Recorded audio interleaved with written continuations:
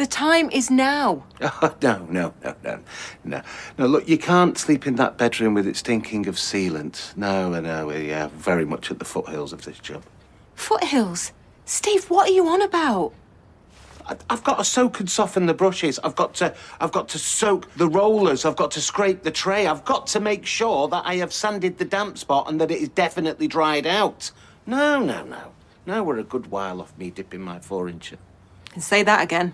The talk of the street. Talk of the street. The talk of the street. Talk of the street. The talk of the street. Talk of the street. The talk of the street. Talk of the street.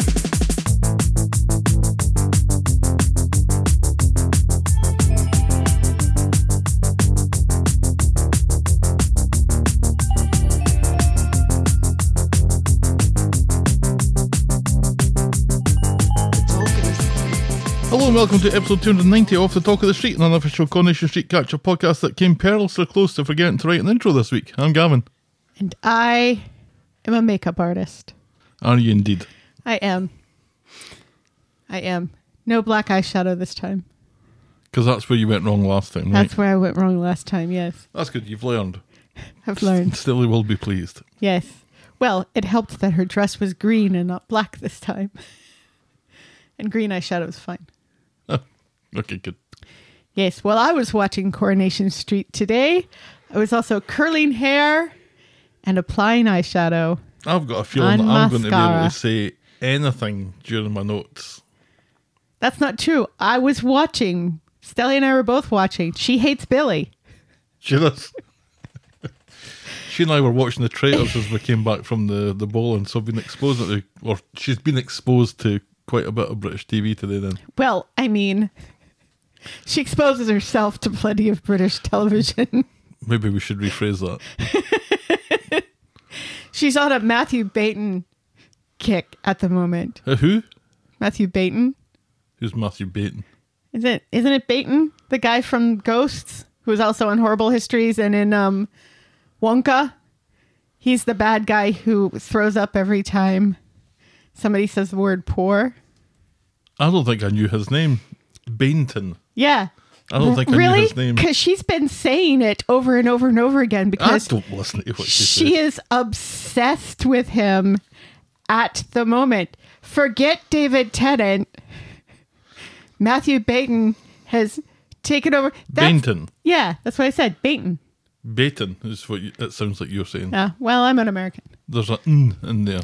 This is the guy who sings the King Charles II song on Horrible Histories. So that's why she's memorized that song. Oh, I see. Yeah, I don't think I ever knew what his name is. He's good. Yeah. I mean, he's no David Tennant, but right. He's good. Yeah. I mean, she still loves David Tennant. He's no Simon Farnaby, but he's good. He's not as funny as Simon Farnaby. But nobody is. I don't think that man's got the writing of Paddington 2 in his head. Simon Farnaby? Yeah, I think he probably has. Simon Farnaby is a gift to creation. He is a national treasure. And he is, I think, reaching Nash Treasure levels. Yes, seriously. If he keeps making these movies with what's his name, the Paddington and Wonka guy.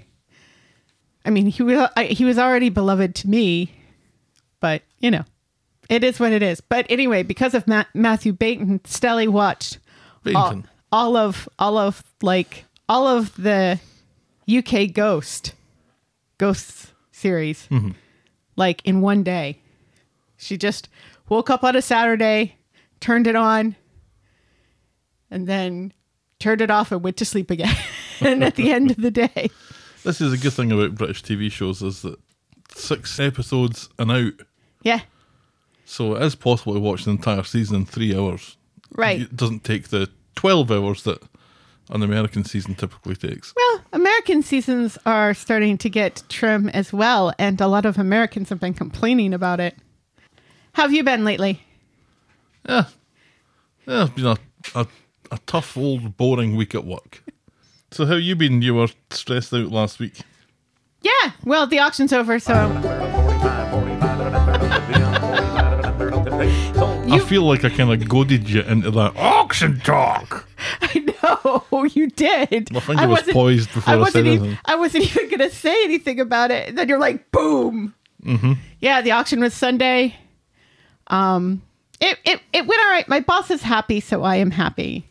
You know, and we had pickup. We're having pickup tomorrow, and then we had pickup on Tuesday. And at Tuesday at pickup, one of the guys who was coming in to pick some things up said, "Hey, what's the matter with you?" No, he said, "Hey, I've got quite a few horror and exploitation movie posters from the 60s and the 70s. Oh.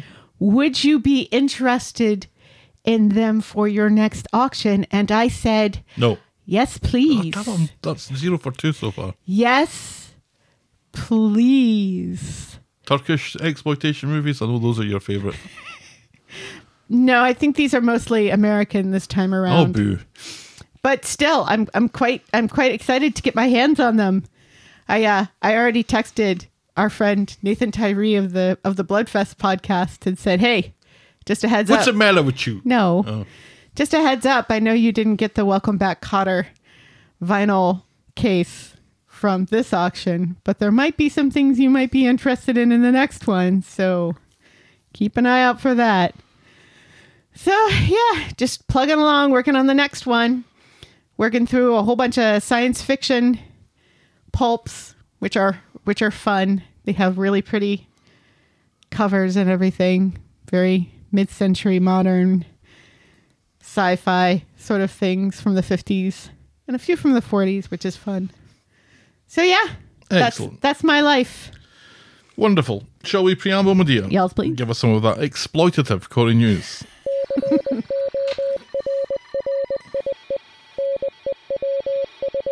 Stephanie Davis, aka Courtney Boobs, Ugh. has posted on Insta that her new single she recorded in Memphis will be released soon. So looking People forward. still buy singles Yeah, you can buy them on on the iTunes. the iTunes or on Spotify, and she makes like half a penny for every download. What a world we live in. What a world we live in! Have you listened to it? Indeed, no, it hasn't been released yet. Ah, I thought maybe It you will would be get a sneak preview. Released soon. Hey, if A Corey News exclusive. Stephanie, if you're listening, God damn it. Look, it's been nearly 6 years. We should have a Corey News exclusive by now. yeah. Well, I don't know how to get. We should get their press releases. But I don't know how. I don't know who to contact on the show to get on that particular list. But you're right. We should be on that list. I need to buy a Trilby hat that has a card that says press on it, put into the little ribbon that goes round the hat. And talk like this, see? I can just do that anyway. And then run to a payphone. And then get like a camera with a big, massive flash on top of it. It's a scoop.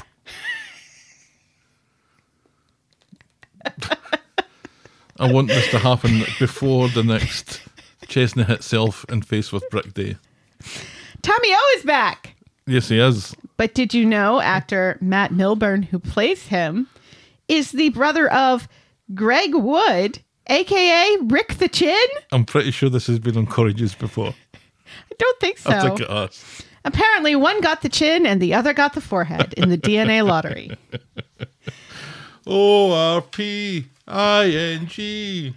ORPINGTON Tommy Orpington. Something. See, in Aloha terms, that song is ALBION. Fuck, you're still in Albion. Something, and a kiss from me to you. Won't you say you love me too? Yes. Barney sings profane-laden songs to Still in Albion fans. But he still loves them. And that's... Somebody clip that. That's the clip. Oh, and finally, Alan Halsall has posted pics of his ACL recovery as he goes through physical therapy exercises 12 weeks in. He'll be dusting off his beloved Michigan t-shirts in no time. Yes, it will. Huzzah! There was a little bit of chatter about this on Reddit about his, what was it, the Calmet Michigan? Yeah. shirt they had on the other week. Like, where does he get all these shirts from? So I said, well, actually, One of them. one of them was, and I sent them. Sent one over. Didn't send this one, sent the other one over, and people were joyfully confused by this. I was like, how'd you even do that? I said, well, you just write to ITV Studios. Right. We sent them a large. I think it might have been a little bit too big, but the medium was probably too small. Right. So now there's a... MSU Spartans t-shirt. Now he's going to get a glut of So t-shirts. now, exactly. Now there seems to be interest in sending them t-shirts from all corners of America. Every small town you can name. I was just thinking we should have sent him a Detroit Lions t-shirt. See, I don't know that he would get away with that. Yeah, NFL. Yeah. Yeah. I mean, the NCAA is probably more litigious than the NFL, but I don't know that the show knows that. Right. The show probably knows about the NFL and stuff, so. Right. Yeah. Ian Rapids is what we should have sent him. Right, absolutely, yes. But, anything to promote the fact that our beloved Detroit Lions may win a Super Bowl this Oh, so year. you've jinxed it now. Can't help it. As a lifelong Boston Red Sox fan, I just delight in being once again in a place where a team that has lost a lot, not as much as the Red Sox, but a lot. It's not like a century, but it's a couple of decades. And now, Well, they've never won the Super Bowl. right. But they've been to the playoffs before. Very infrequently. Right. But the last time was like the 90s, so it wasn't like going from 1918 No, to... the last time that they won a playoff game was the 90s. They've been at the playoffs and lost. Right. I'm No, don't- talking about winning. Don't keep on saying right when what I'm saying is contradicting what you're saying. Or do. But Your it's, choice. But it's not like going from 1918 to 2006 sort of thing. It's shorter. It is definitely shorter. That is what she said. And that's Corey News. And that's Corey News. And talk of the Detroit Lions and or if you prefer, the Detroit Lions. Detroit. And their march to the championship game this weekend Yes, against the 49ers. of San Francisco. Yes. That leads us seamlessly into our feedback section, which I like to call Everyone's a Critic.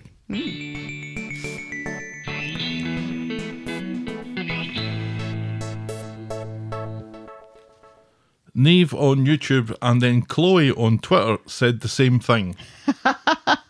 Space hoppers. Space hoppers? Space hoppers. As we were discussing means of transport last week, I was talking about that big ball with the horns on it that you bounce along. Oh. And we couldn't name it, and then you mentioned something else and we never came back to it. Mm-hmm. They're space hoppers. And that's correct. Okay. Then Gail Platt Loves Olives on Spotify said, love auction talk, one of my favourite sections of the podcast. So I fear that Gail Platt Loves Olives is maybe listening to the wrong podcast. Oi! Oh. And then we got another review on the iTunes from Sharon. This was a UK review. Ooh. Entitled Cobbledygook. You see what she's in there? I do. So this could go Either either way way. at this point, right? Oh my God, I bloody love you two. Aw! Found this by accident, Oh, so thank God. that means that all that money that I spend on advertising's doing its job. So look forward to the new podcast each week, but I'm happily catching up with the old ones as well. I listened abroad and didn't need to watch when I got home. So funny and such comprehensive information about all things Corey and everything in between. Keep up the good work. Thank you so much, Sharon. Thank you so much, Sharon. That means an awful lot. Absolutely. We haven't had an awful lot of reviews on the iTunes recently. Y'all Do that, people. Y'all better get on that. And thanks to Gail Platt and to Neve also for their feedback, which is always welcome. Yes. Send us your thoughts and I will probably read them out. Get us at the talk of the street at gmail.com and our DMs are always open at Corey Podcast. And now we'll podcast for coffee.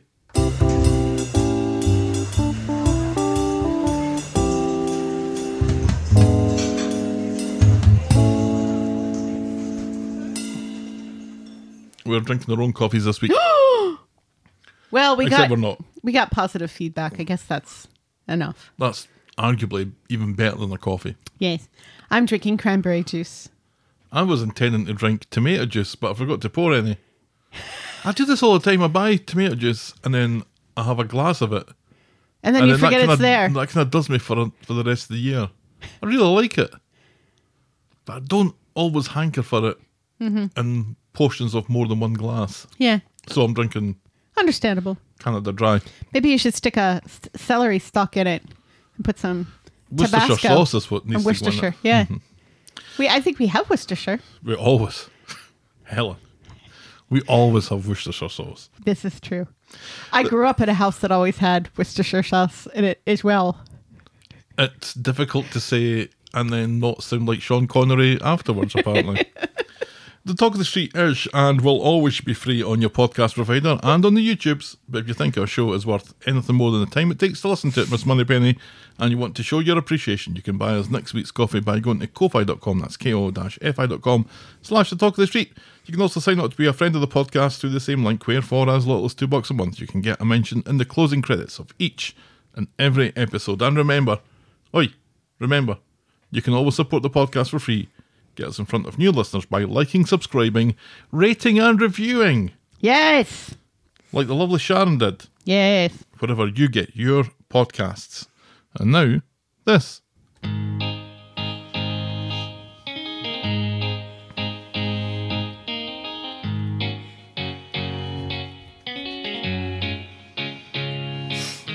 Welcome. Welcome to Last Year Tonight with me, John Oliver. Just enough time to quickly talk about Welcome to the Daisyverse. Well, this had something to do with Daisy and her universe on social media. That's right, this was Daisy's mum's insistence of Daisy being a bit self-centred. Daniel was trying to do something nice that backfired. Welcome to the Daisyverse, said her mum. Yeah, she sucks. I was Gavin, and you were an accessory to Moida. I have no idea what that means. You sold a creepy as fuck 100-year-old doll for $100. I did. That you got a message from the new owner who said that they were going to tear the head off it as soon as they got it. Yes. But not like that. I really liked that doll too. Mm-hmm. I liked his head. He had a nice head. Doesn't anymore. No. We'd put together our Swain video that week that had attracted some praise from a script editor on Corrie and a like from Vicky Myers. Who we get to see finally again this week. Briefly. Yes, we do. I think she's in another upcoming drama. I think I saw another credit on her resume. Huh. Upcoming. Well, Need to keep her eyes peeled for that. Absolutely, because we love her work. Teddy's corpse is like toilet paper stuck to the bottom of Stephen's shoe as he desperately tries to dispose of his latest victim. Daisy's mother and stalker choose the same week to show up, and she's about equally pleased to see both of them. Viz and Tyrone assume the personas of a leisurewear entrepreneur and an Irish horse trainer in an attempt to inject some novelty into the boudoir. Chesney uses some of his wedding funds to chase his lifelong ambition of making a tasty burger. Yeah, whatever happened to that? To the Chesburger? Is that the burger joint that Tommy O invested in? The one that was next to the slaughterhouse? Yeah. What's the real reason, Tommy O? Because I ain't buying that burger. No. Max discovers the consequences and impact of the propaganda videos he made for Griff. Sally's dress-up box is laundered. Farewell, Scylla, we barely knew thee. Adam's hair. Our moment of the week was Fizz in the Wig role-playing with Tyrone. And the boring moment of the week was Chesney's dream about cheeseburgers. And that was Coronation Street and the Talk of the Street this time last year. Apparently it was boring for the scriptwriters as well, because look how far that's dropped. They keep on mentioning it every now and again, and then nothing happens. they go, nah, we can't possibly do this. No. Every time I hear that Last Year Tonight music, though, I do think of our friend Chris, yes, that one, who did his own version of it for our 100th episode. Yeah. Nearly 200 episodes ago now. What? And We didn't celebrate our 200th and 300th episode, did we? We haven't done the 300th yet. We're 290. Okay, so nearly. But we didn't celebrate the 200th, did we? No, we celebrated the 100th by day drinking.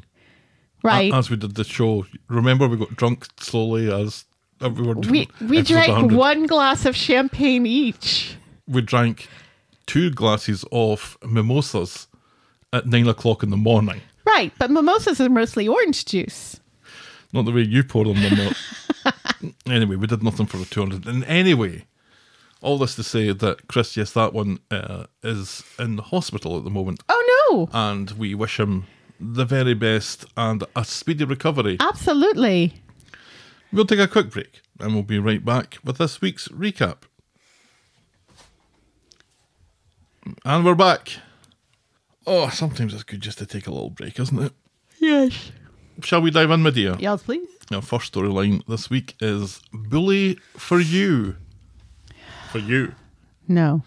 This is what happens when I think we both said, thank God the show seems to have forgotten about that bullying storyline. Yeah, they make it stupider. On Monday, in the Rose Gold flat, Liam is talking to Gary before heading off to school. He reckons Gary was right and he's not going to let the bullies get to him. Secretly, Jake has a word with Liam, warning him about facing off with Mason. And once again, Jake is the only person who has his head screwed on correctly in this house, it seems. Correct. At home, Dylan is on his way to school on the phone to Mason. It seems Dylan is the one holding on to Liam's phone because, of course, Mason wouldn't get his hands dirty. Right. Yeah, exactly. And it's just like, what a prick. If you weren't already thinking this, you're thinking it now. Right. At school, Mason calls Liam a dead man, and Liam stands up to him, saying that he'll see him later and he'll be wanting his phone back. Gary goes to the Rovers and talks to Sean and George about the rough time Liam's having at school, says it's not being helped by Dylan ignoring him. Sean wants to attack, but George calms him down and quietly tells Gary that this is just a phase that boys go through and it will pass. Privately, Dylan tells Liam to bail out of the Mason fight because Mason is intending on killing him. Liam tells Dylan to suck his balls. He's sick of being pushed around. Yeah. Quite right. Yes. So at the science block, Dylan is trying to make excuses now, predicting that Liam won't show up and suggesting that they leave. After all, Liam is too much of a loser. But at this, Liam shows up. And so Mason goads him into belting Dylan for calling him a loser, and then goads Dylan into saying it again to Liam's face. Liam looks like he just wants to pan some cunt's lights in, so obliges as Mason throws his phone at him and he takes a swing at Dylan. Now, he doesn't connect. He doesn't connect. Yes. I think we all need to remember this, that he doesn't connect. There is no mark on Dylan whatsoever. No. Let's all remember this when something else happens a little later on. He swung and he missed. Right. And then he pushed Dylan into a wall. Uh-huh. Kind of. Yeah. That's all that happened. That's all that happened. And then Mrs. Crawshaw appears out of nowhere. As far as I can tell, one punch was thrown. It didn't land. But Mason tells Crawshaw that Liam punched Dylan because he's a stinking fucking grass of the highest order. Right. And he does this in front of people. And he does this in front of his mates. Yeah. Yeah. They all know that he's a fucking grass. Right. Yeah. And yet. And Crawshaw thinks this is a very serious situation and takes them both to her office, where Liam backs up Mason's story and says, yes, that's exactly what happened. Why Liam is not grassing when he's just been grassed up? I've said this before. Yeah. When somebody grasses on you, all bets are off. Mm-hmm. The not grassing rule or law or whatever it is null and void. Someone's grassed on you, you're well within your rights and probably are expected to grass them up. Yeah. This is what's happened. And why Crawshaw's listening to him. And why Crawshaw's having this conversation in the middle of the playground. Right. She should have grabbed Dylan, grabbed Liam, and the two of them should have gone off. Right. Nobody's speaking to you, Mason. Yeah. Nobody's speaking to you, Mason. She knows he's bad news. And she knows Liam isn't. Right. Yeah. None of this makes sense. The number of things that we have to ignore for this to make sense. It's shocking. Yeah. It doesn't make sense. Not at all. It's ridiculous. It just makes me mad because... It makes me so mad. Because bullying is an awful thing. It is. You know, and lots of us have experience of it. Yes, we have. And I think it probably deserves a little more credibility than what the show's given Then this it. bullshit. Mason is a bad guy, we get it. Why is he a bad guy? Nobody knows. Does it matter? Well, the show doesn't seem to think so. No. He's just a bad guy because. But it's... The thing that they do have, right, is the manipulative powers of him and the way that he never gets his hands dirty. That's absolutely spot on. Right. But again, the teacher seems to have to be oblivious to this. The teacher seems to have to ignore what a good student Liam has been in the past. And plus, look at him. Yeah. Seriously, look at him. He's like a wee hamster. And I mean that in the most loveliest of ways. Right. When he had his head bowed down. Right. Yeah. Sort of washing his ears. You know. And it's just the fact that there's like there are never teachers around. There are no adults who work at that school except for Mrs. Crawshaw. One is expected to believe, and the fact that Liam went a whole evening at home without his phone, and Gary and Maria didn't notice that it was kind of weird that Liam didn't look at his phone once that whole evening. If one of our kids came home without their phone, we'd know almost immediately without them having to tell us, because it would be very suspicious that they're not on their phone. So Sean and Dylan are stomping home when Maria pulls up in a rose gold Fiat 500. She's got a rose gold car. Of course she has. It's Gary that's driving though. Mm-hmm. Sean starts a slanging match between them, calling Liam Tyson Fury. Dylan was untouched at any point. There's not a single mark on that child. In the flat, Gary confesses that, he might have suggested that Liam did some talking with his fists, and Maria is fucking furious about this. Gary's still sure that this will help Liam in the long run, though. But Sean just won't shut the fuck up about Liam the bully. George is confused that Liam could be anyone's bully and asks why Liam went for Dylan in the first place. Yeah. Sean thinks George is victim blaming, and Dylan leaves the room, and George is pretty suspicious by now. Because he's already had his little chat. With Liam, yeah. Yeah, he knows something more is up. At the Rose Gold flat, Maria is still in the mood when they get a visit from PC Tinker, because obviously the police are involved in this now. Yeah. Liam needs to go to the police station tomorrow to answer some questions in regards to allegations of an assault. Right. Where's the evidence of this assault, PC Tinker? Is there a mark on Dylan? Has Dylan been hurt in any way? He has not. He was pushed, and that is an assault. He was barely pushed. He was pushed by a boy who reminds you of a hamster. Washing his wee ears. Lovely, lovely. In the nicest way. Yeah. I think we need to emphasize that. In the nicest way. We don't think that Liam shoves seeds into his cheek pockets. No, and he doesn't run on a treadmill. No. Round and round and round and round and round. He's just an adorable wee kid who seems just very shy and very introverted and, and kind and definitely does not eat his young. No. Or bully them. On Wednesday. I'm glad we cleared that up. Maria gets Liam organised to go to the cop shop. It's ridiculous that the police are involved, but Maria thinks times have changed. And she refuses Gary's offer to go with or to drive them. She's still in a bit of a mood with him. On the street, Sean and Gary are arguing about Dylan and Liam. It seems Sean's history of being bullied is making him quite hardcore on dealing with bullies. Right. It also makes him blind to the fact that Liam would be incapable of bullying anyone. Right, yes. And he also alludes to the apple not falling far from the tree, forgetting that Gary's not Liam's biological father. The apple doesn't fall far from the random tree on the other side of the orchard. Right. That your mother tree just happens to hook up with when you're 12 years old. Trees.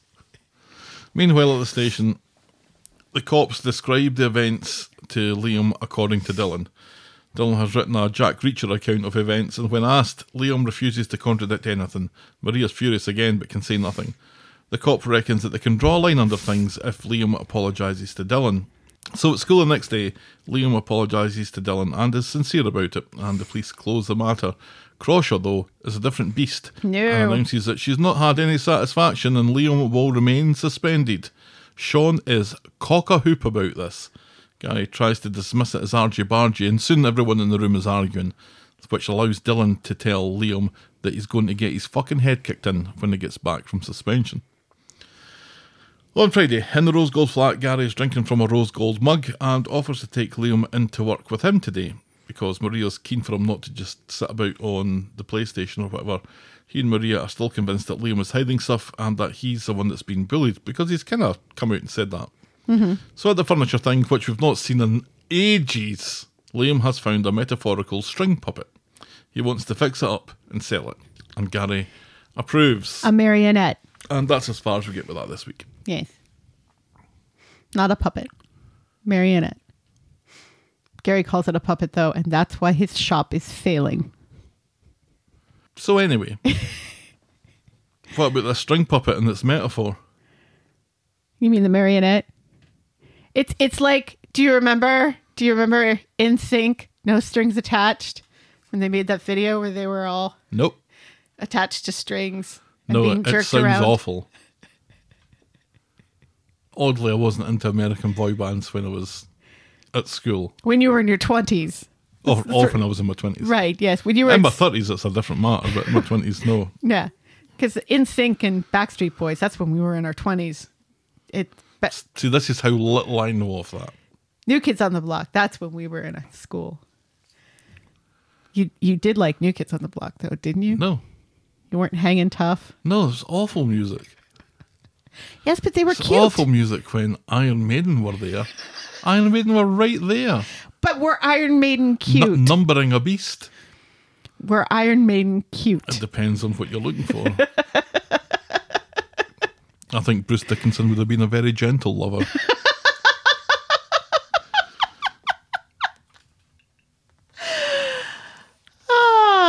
So yeah, he's got no strings to hold him down. He's got that going for him. This story, the fact that the police were called and the police can be bothered with this when there are other storylines going on, and why is it always PC Tinker?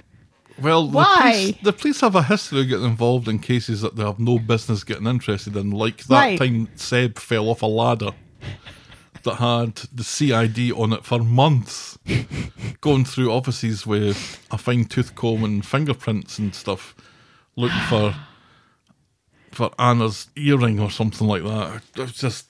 It's ridiculous. No, they should have nothing to do with this. This is... Right, this is a school this matter. This is even beneath Tinker. That's the level of this. It's beneath Tinker. It's beneath Tinker. Beneath Tinker. And the fact that, Crawshaw's like, well, I'm glad the police are satisfied, but I'm not satisfied because I'm the only adult here in this school. Right. And the fact that neither Liam nor Dylan are... I'm shocked Dylan went to the police at all. I mean, I'm sure it's all Sean. Well, it was forced to, yeah. Yeah. We don't get to see that, but... We see enough Sean this week. This is true. But it's just...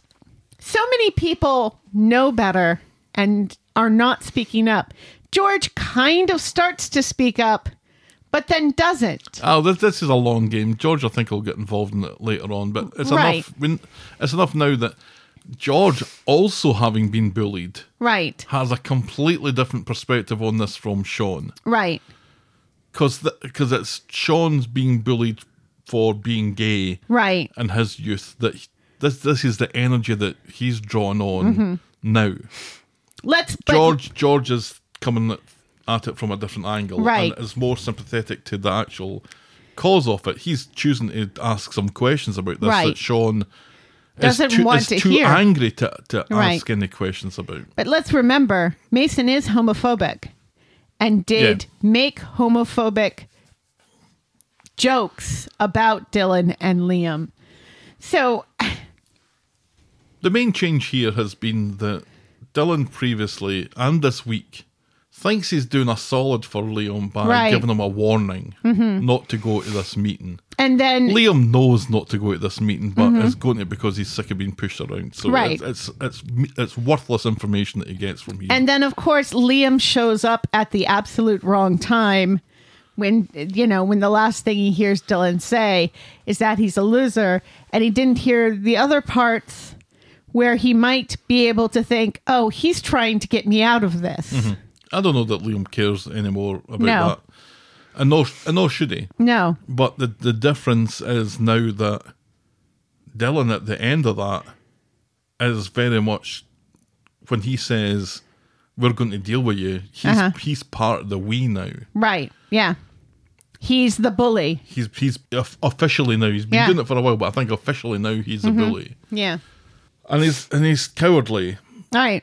Yeah, and he's been cowardly for a while. And the fact that he doesn't say, look, I had his phone. You know who has his phone right now? It's Maria. Maria has Liam's phone. Yeah. I bet she's going to find something on it. I'm just worried that this is not quite reached its lowest ebb yet. Yeah. Because I can see, I don't think they would go as far as this. But it does make you kind of worried that Liam might consider, let's say, doing something rash. To himself. Yeah. Don't think I haven't thought about that. Especially when he's in his room by himself, reading those messages and crying. Yeah.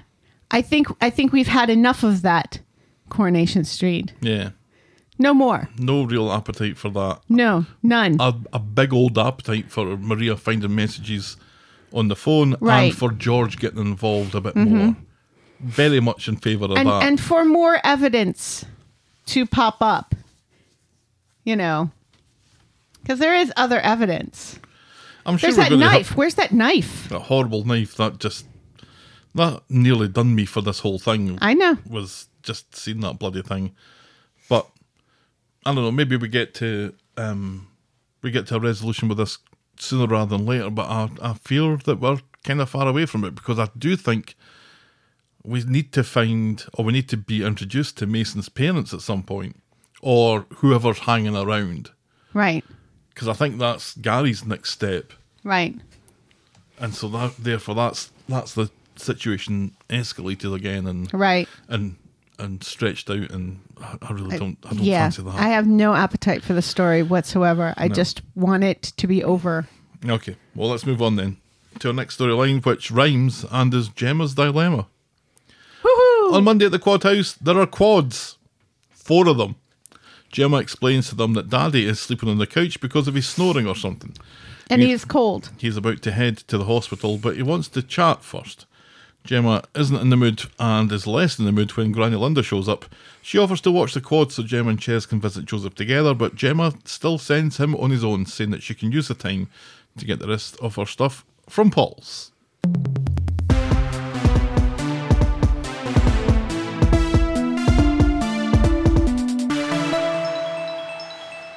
So at the hospital, Joseph is still in a bad mood with Chesney. Funny. He's been angry overnight about this. This is great. And isn't shy in telling him so. He explains how much Chesney let him down, how he said millions of times that he was sick and Chesney didn't listen. Chesney apologises again for letting him down, promises to believe him in future, and the two of them make up and hug. Gemma goes to pack up the last of her stuff and explains her hatred of Chesney to Paul and Bernie, and it seems that they can't afford to split up, which is always the best reason not to. Right. Chesney gets back from hospital and tells Gemma that he and Joseph made up. He hopes they can do the same, but before Gemma can answer, Granny Linda comes in with the quads. Privately, Granny Linda apologises to Chesney for her part in the horrible Gemma situation. Chesney pretends to accept it, but then agrees that Linda has made it worse, and now Gemma hates him. Gemma hated him before that, let's not forget. Yeah. Linda seems to suggest that he can bail with her to Portugal if needs be, but reckons that things will sort themselves out. At dinner time, Linda nips off to the hospital, so Chesney immediately jumps back on the apology bandwagon. Gemma calls him a good dad, a good dad who's sleeping on the sofa tonight.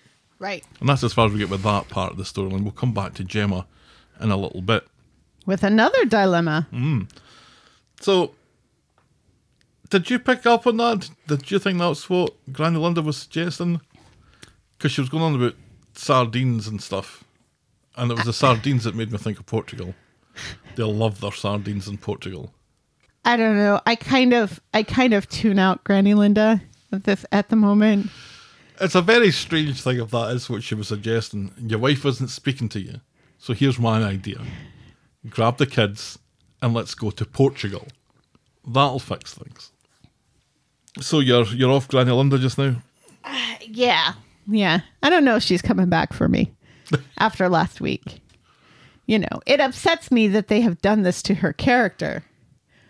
But they have done this to her character, and for me, I don't think there's any coming back. I'm just so sad. I was curious to see where the fridge was this week, and we don't get to see it. No, because it's in the corner that we never get to see. Off their living room. It's in the fourth wall. I have it in my head that when they revealed the big ass fridge, that the camera was above the fridge looking down on Chesney, but that isn't what happened. No. But that's what should have happened. That is what should have happened. Anyway, nothing much more to say there, though, except that Joseph, a little too eager to apologise to Chesney, I think. A little. But, you know. Or to accept it. Is that what I said? To accept the apology? Yeah. Gemma gave him a talking to and said, your dad's really trying to, you know. I think because... And this makes her a good person because regardless of how she's feeling to Chesney, she recognises that Joseph needs to forgive him. To have a relationship with his dad. Or Chesney, whichever. Right. And facilitates that. Right. It's good for her. That's good Absolutely. parenting there. Yes.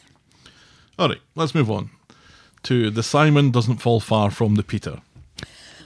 On Monday, Bobby is late getting to work and Simon... Bobby! Phone! And Simon is already sick. That boy ain't right. Simon's already sick of the sight of him and has a bad back because he's sleeping on the couch. The occupancy of residencies in Coronation Street now has reached its maximum, and people are now having to sleep on the couch because Simon's not the only person that's sleeping on the couch on the street this week. No. What they should do is get bunk beds for Sam's room.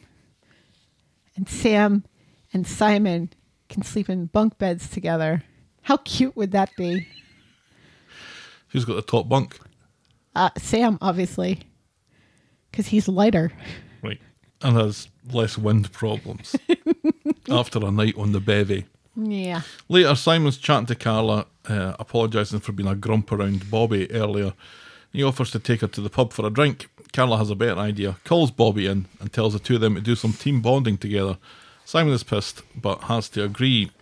At the bistro, Bobby wants to talk about Simon's sales pitch and how he gets on with the ladies. In comes racist Kelly and Sabrina, so Simon shouts his drunken patter at them, and they agree to join him so long as Simon's paying. And they're all kind of getting on quite well, except Simon, who still hates Bobby, and Sabrina, who doesn't get his jokes, and racist Kelly, who isn't interested. Simon quizzes Sabrina about Max's racist tendencies, but is quickly shut down by racist Kelly, and the two ladies leave the losers on their lonesomes to wonder what went wrong. Aww. On Wednesday, at the factory, Max has been hired to revamp the factory website, www.factory.com, which gives him an excuse to chat with Bobby and Simon. Bobby wants racist Kelly's number, but Max is more interested in having a go at Simon for bad-mouthing him. Max and Simon are oddly aggressive to each other, and the two of them are kind of butting their chests, threatening to have a square go until Carla throws some water on them, intervenes and sends them in their separate directions. Yes. Who's going to win that fight? Well, Max, obviously. Max is going to beat up Simon, you think? Well, yeah. He's had that outside training from the racists, remember? Oh, sure. Hand-to-hand combat.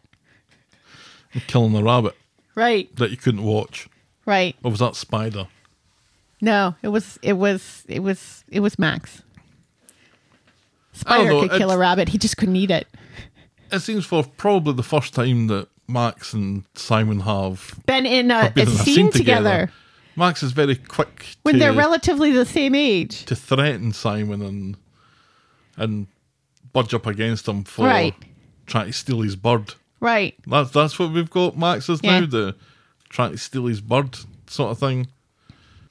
So in the pub, Sally and Carla are Team Max and reckon that Simon was out of order. He's halfway to pished when Bobby arrives with racist Kelly. She says she just wants to be mates with Bobby and he reckons that he can wear her down. Simon goes to the bar and complains to Glenda. He fucking hates Bobby. Glenda is sympathetic and gets him a drink on the house. And then we do something weird on... This isn't Wednesdays, by the way. It's Tuesdays because it was Monday, Tuesday, Wednesday this week. Right, yes. On Tuesday's episode, it goes into Wednesday morning. It's not done that for the longest time. At the end of an episode, it's night time. That's how the episodes end, but this went into the next day. So Simon is having the morning after the night before and is woken by Carla wondering where he is. He takes a sickie and then gets right on the phone to his mates to organise some day drinking. Right, yes. Mates we never see. No. And whose name is like Miles or something. Miles. And then I'm going to say Daphne. I don't know why. Oh, no, I do know why. You do know why. Yeah. Yeah, and Scooby-Doo. And it's not Miles. It's Niles. Oh, okay. You're thinking Frasier, and I'm thinking Scooby-Doo. So where does Miles come from in Scooby-Doo? I don't know, but you said Daphne. I did say Daphne. And when you say Daphne, I think Scooby-Doo before I think Frasier. Sure. It's just the way I am. On Friday, in the And it was factory... Matthew Lilliard's birthday yesterday, so... And this isn't Friday, this is Wednesday. I've got my days all mixed up. So on Wednesday in the factory, Sally is making a case for Gandhi being Jack the Ripper because she's suddenly racist. Simon's and she thinks that they were in London at the same time. I don't think so. Wasn't Jack the Ripper, like, well before Gandhi? Because Gandhi's 20th century. Yeah, so was Jack the Ripper. No, Jack the Ripper's like... No, it was 1900s. No, 1800s. No. Jack the Ripper wore a top hat. Well, that doesn't prove anything. That could be Slash. Slash would never Killed Gandhi? kill prostitutes. Oh, it was the 1800s. Yeah, He was yeah, up, but, fuck you. But they were at the same time, so fuck you. Wait, no. Gandhi was studying law in that London at the same time Jack the Ripper was on his killing spree. That doesn't make any sense, because when I think of Gandhi, I think of the 20th century. Isn't that weird? Because it's like, yeah, Gandhi and the Ripper. It's on Reddit. So it must be true. It must be true if it's on Reddit. Hypothetically, he could have been the Ripper. He's not, obviously. Oh, look, it's on YouTube as well. That's crazy. I guess I forget that Gandhi had to have been young once. So Simon's at work hungover and can't say he's hungover because he said that he was feeling poorly. That he had the flu. So he blames food poisoning. Carla doesn't believe him and accuses him of pulling a sickie. He denies it. Later, Bobby joins Simon in the pub. Bobby approaches Simon about hating him, and even though Simon does, he says that he doesn't. Simon admits to being hungover from an all-day sesh. Bobby thinks the best thing is to get right back on it, and so he goes and gets a beer, and except he doesn't. And I was going to skip over this, but he does the old blame his walking frame thing. Right. Which I don't think we like. No, I can kind of understand it here, though. When Daisy's like, well, we don't do table service. And he's like, oh, should I just get my walker out then and drag it across the floor to the bar and then drag it back? And how am I going to hold beers and also drag my walker across the way? Yeah, I guess that is holding beer makes it more difficult. Right. Yeah. He's polite about it. He is very polite. It doesn't seem like a joke at this point. That's true. He's making a point about the fact that he's disabled. Simon and Bobby get back to work late after lunch. Best buds now. Beth is quick to point out their tardiness to Carla, and Sally doesn't approve of the nepotism, so Carla goes to handle it. Later, Kirk has gone over on his ankle and can't drive the work van, so Carla asks Simon to drive, as he's the other one that's on the insurance. Simon can't because he's still pushed, but he can't say that. Nope. So his refusal, though, winds up Beth and Sally even more. He says it's not his job and she can't push him around, so Carla just fires him on the spot. Yep. Saving face, though. I mean, Right. he's saying this in front of all the knicker people. Right, yeah. Which is dumb. So Simon goes to Leanne's, where he seems to be living, and tells a version of a story that keeps him in a good light and makes Carla seem like a cow. Leanne is furious, so goes off to have words. So Leanne, who doesn't work at the factory, turns up at the factory and shouts at Carla. Carla gives her version of events, that Simon was drunk at work and gave her lip in front of the other knicker people. She's done nothing but give Simon a break, and all he's done is throw it back in her face. So Leanne goes back to see Simon in less of an understanding mood. He denies being drunk and says that he only had a pint, but Leanne knows that he had more than that because he was seen. And he's worried that his drinking is getting in his way. And she's worried that his drinking is getting in the way of work. Maybe he should lay off it for a day or two and patch things up with Carla. Later, Bobby comes over to see him and promises to have a word with Carla on his behalf. Bobby wants to go back out in the town, but Simon knocks back the offer, saying that he'll have a quiet one at home instead. But Simon, he's headed out for some cans, and he comes home to an empty house at Leanne's. Where's Sam about? Seriously, where is Sam? He tries to call Peter, but gets his voicemail. He leaves a message again. He just wanted a chat, wanted to know that his dad was okay. And he hangs up, sullen and depressed, and decides to get wrecked tonight again, after all. And that's as far as we get with that this week. So sad. So I called this way back. Yes, you did. Every time we were seeing Simon, he was heading off to the pub, or he was talking about going to the pub, or he was in the pub. Predictable. Maybe too predictable. Well, it's predictable because I predicted it. Right. And also, you know, son of an alcoholic. It was bound to happen. Yeah. We needed another alcoholic on the street. We don't have one anymore. I wonder why nobody offered Simon to go with Peter. He wanted to go with him. He told him he wanted to go with him. And he's like, no, your life is here. It was bullshit, too, because, you know, when Peter left, it was so abrupt. And people only kind of half tried to try to find Simon to say goodbye. Where's Simon? He's not here. Where is he? Well, I don't know. He's not here. Oh, wait. Okay. Yeah, I can't get a hold of him on my phone. Well, where has he been staying? Who are his friends? Can we call one of his friends? Nobody knows who his friends are. It's Miles. It is really sad because we did have like that one episode where Peter actually, by choice, hangs out with his son all day and they play video games and they go do stuff. And he seems like a real dad for once. And then it just all goes away. And he takes off without saying goodbye to his son. It's a sad kind of frame that Simon's cutting here as a 19-year-old drunk, or an 18 or 19-year-old drunk. Kind of young to be having these sort of problems. I guess it happens. Yeah. Look at Drew Barrymore. But a little on the depressing side. Yeah. And maybe this is just the show's final hurrah for Simon before he goes off to pastures new. I get nervous when they mention things like he's the only other one on the factory insurance for driving the van. Yeah. Yeah.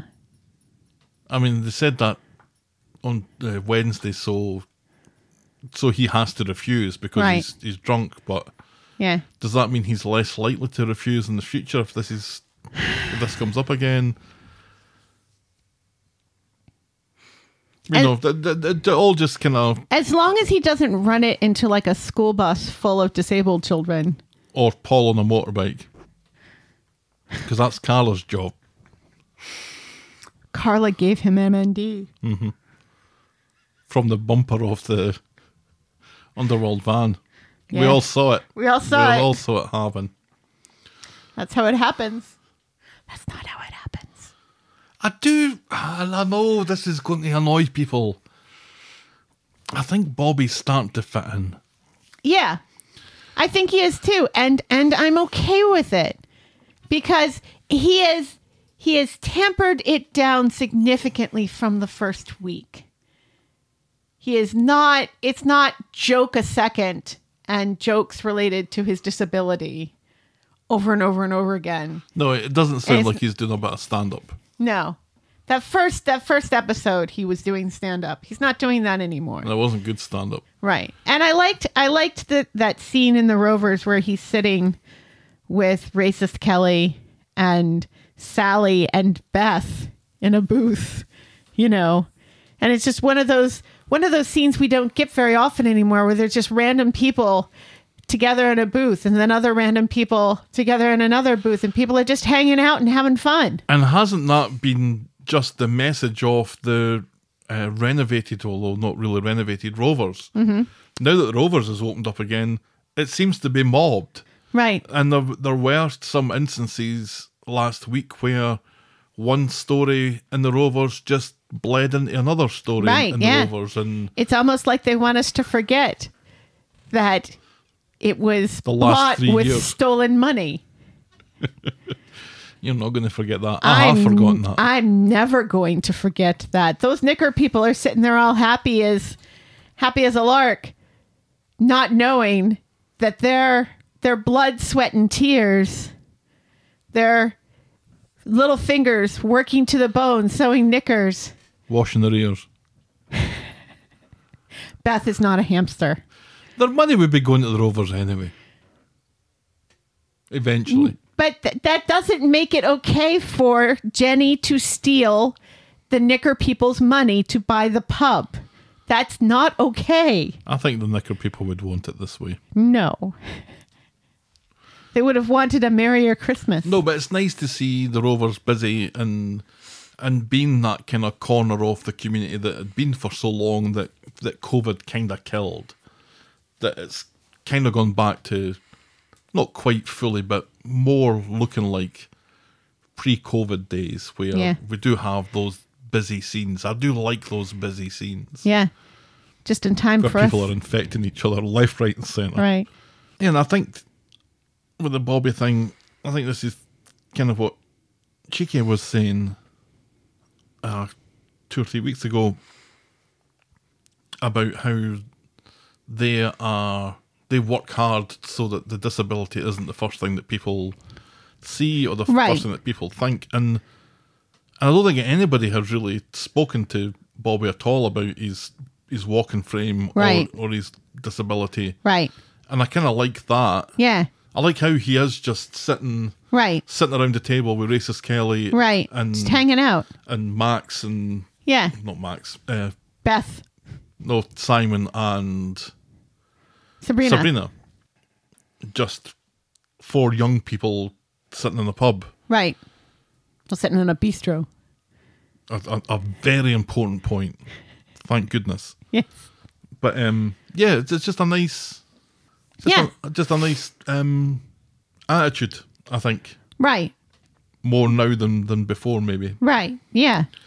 I hope so, because I think the show loves them. Right. So. And when Beth and Sally are giving him and Simon a hard time about nepotism, they're not being gentle with Bobby just because he's disabled. Right.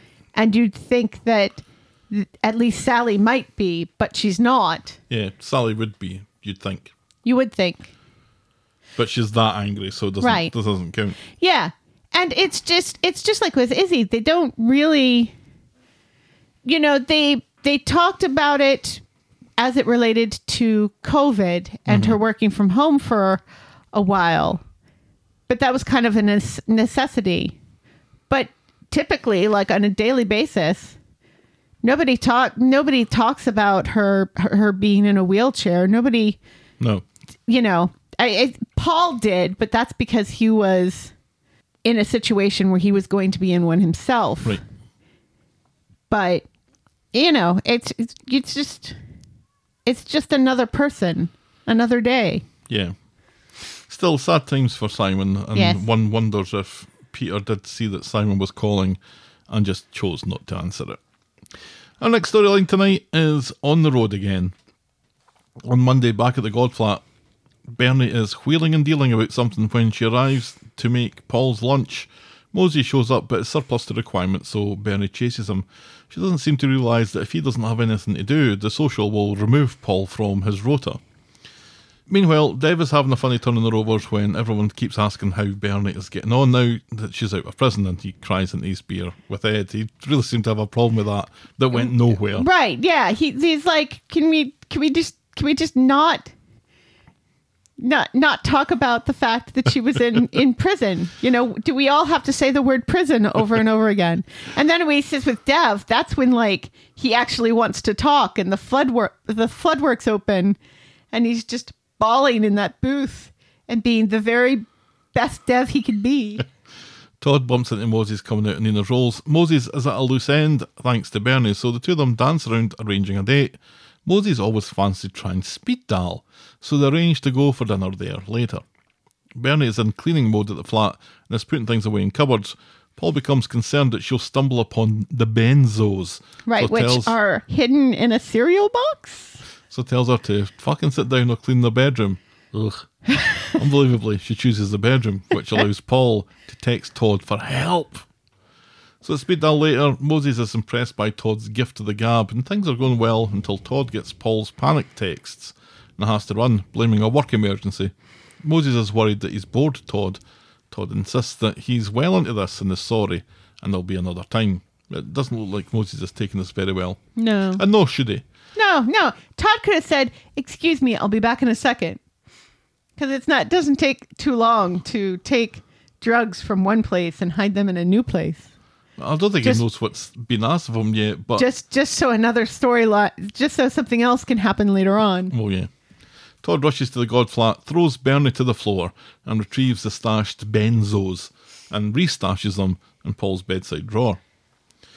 Billy comes back from wherever it was Billy was. He's a bit sore as he moves after his busy day doing whatever it was he was doing. Right, because he wasn't working.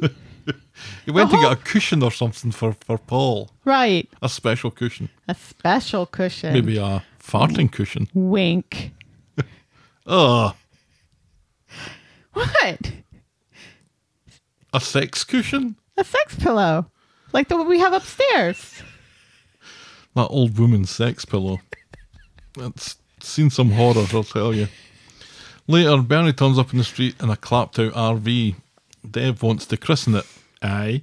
But Bernie's plan is to take Paul and Gemma away for the night tomorrow. Dev isn't sure Paul is well enough, but Bernie won't hear a word of it. This is making memories. So on Tuesday, in the morning, Bernie shows off the RV to Paul and Gemma, who are uniformly unimpressed.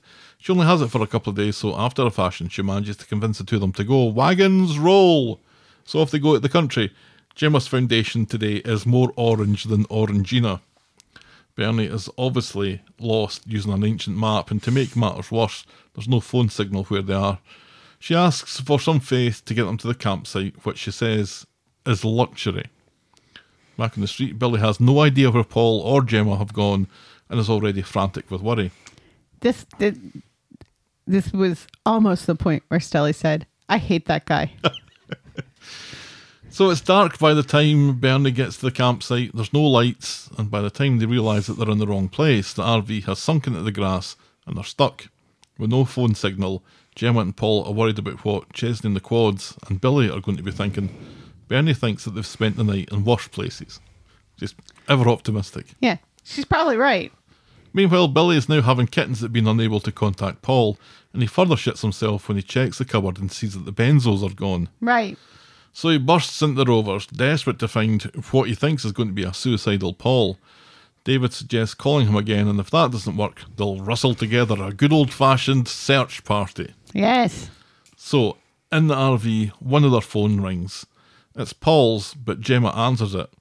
It's Billy. He can't hear Gemma, but she can hear him just about, talking about missing drugs and it not being the right time.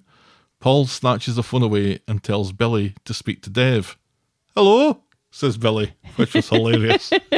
Just so funny. Dev? What?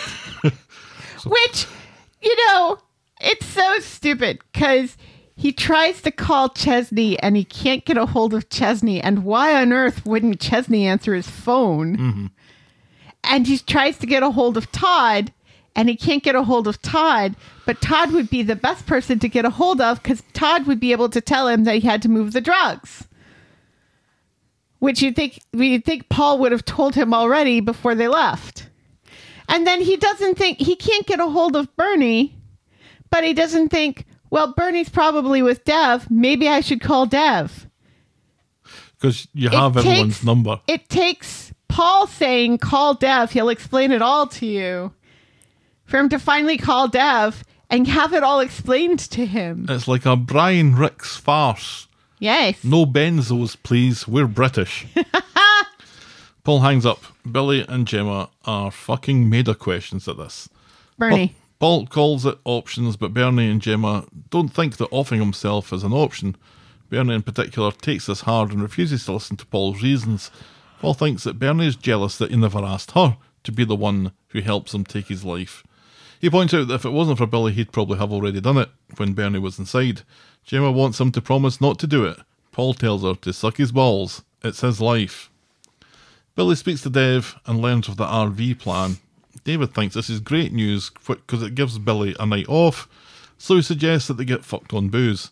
Well, maybe just one, says Billy, who's the best archdeacon Weatherfield has ever known. And David says, some of the best nights of my life have started with that sentence. Yes. And some of his worst. Yes. David has just been really kind of on point in lots of other storylines that don't really involve him. That's right. And yet he becomes involved and is the voice of reason? Well, how does this happen? He's the voice of reason so long as the story doesn't affect him. Right. And he's the voice of reason as long as it involves booze. In the pub, Billy is so religious that he's forgotten how to count and is now 5 beers in and 3 sheets to the wind, so that when he dances to the bump later, he puts his back out. He's doing the bump with Carla and David. And it's like, how many times have you ever seen the three of them in a scene together? Well, it's delightful. So they must be bumping, I guess. They are bumping. Later, at the field, outside, Bernie and Gemma are sitting looking at the stars, talking about what to do. Gemma worries that doing nothing makes it look like they approve. Bernie doesn't think any of this matters to Paul. They agree not to fall out over this. They have to trust Paul right to the end. Mm-hmm. In the morning, they wake up and Gemma goes outside for a shite. She really does. Yeah. And is interrupted by a whole rugby team. Yes, she is. They haven't parked in a field. They've parked in the middle of a fucking rugby pitch. Right. So Gemma, thankfully, postpones her shite. Right. And it's funny because she's like, I'm going to go off to the bushes. But what happens? She starts to disrobe right there. She's going to poop right on the wheel of that RV. Pretty much. Like a dog. Yikes. And leave toilet paper there. Green toilet paper. It's probably better for the environment. Green toilet paper? Yeah. Oh. It's more natural. Andrex used to come in pink and light blue. Uh-huh. Yeah, Quilted Northern used to come in those colors as well. And now those sell for a lot of money on eBay if you come across them because they're vintage and people want them for their bathrooms, not to use, but just to like put on the back of their toilet as decor. Mm-hmm.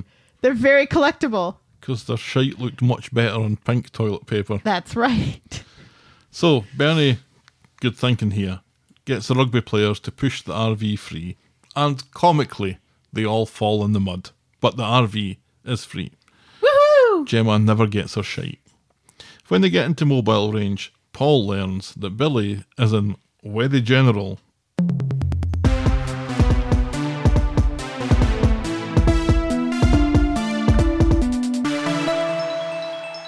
So when they get back to the street, Paul goes to see Billy, whose only relief comes from the fact that he wasn't dancing to Gangnam Style when he put his back out. He's ruptured some discs.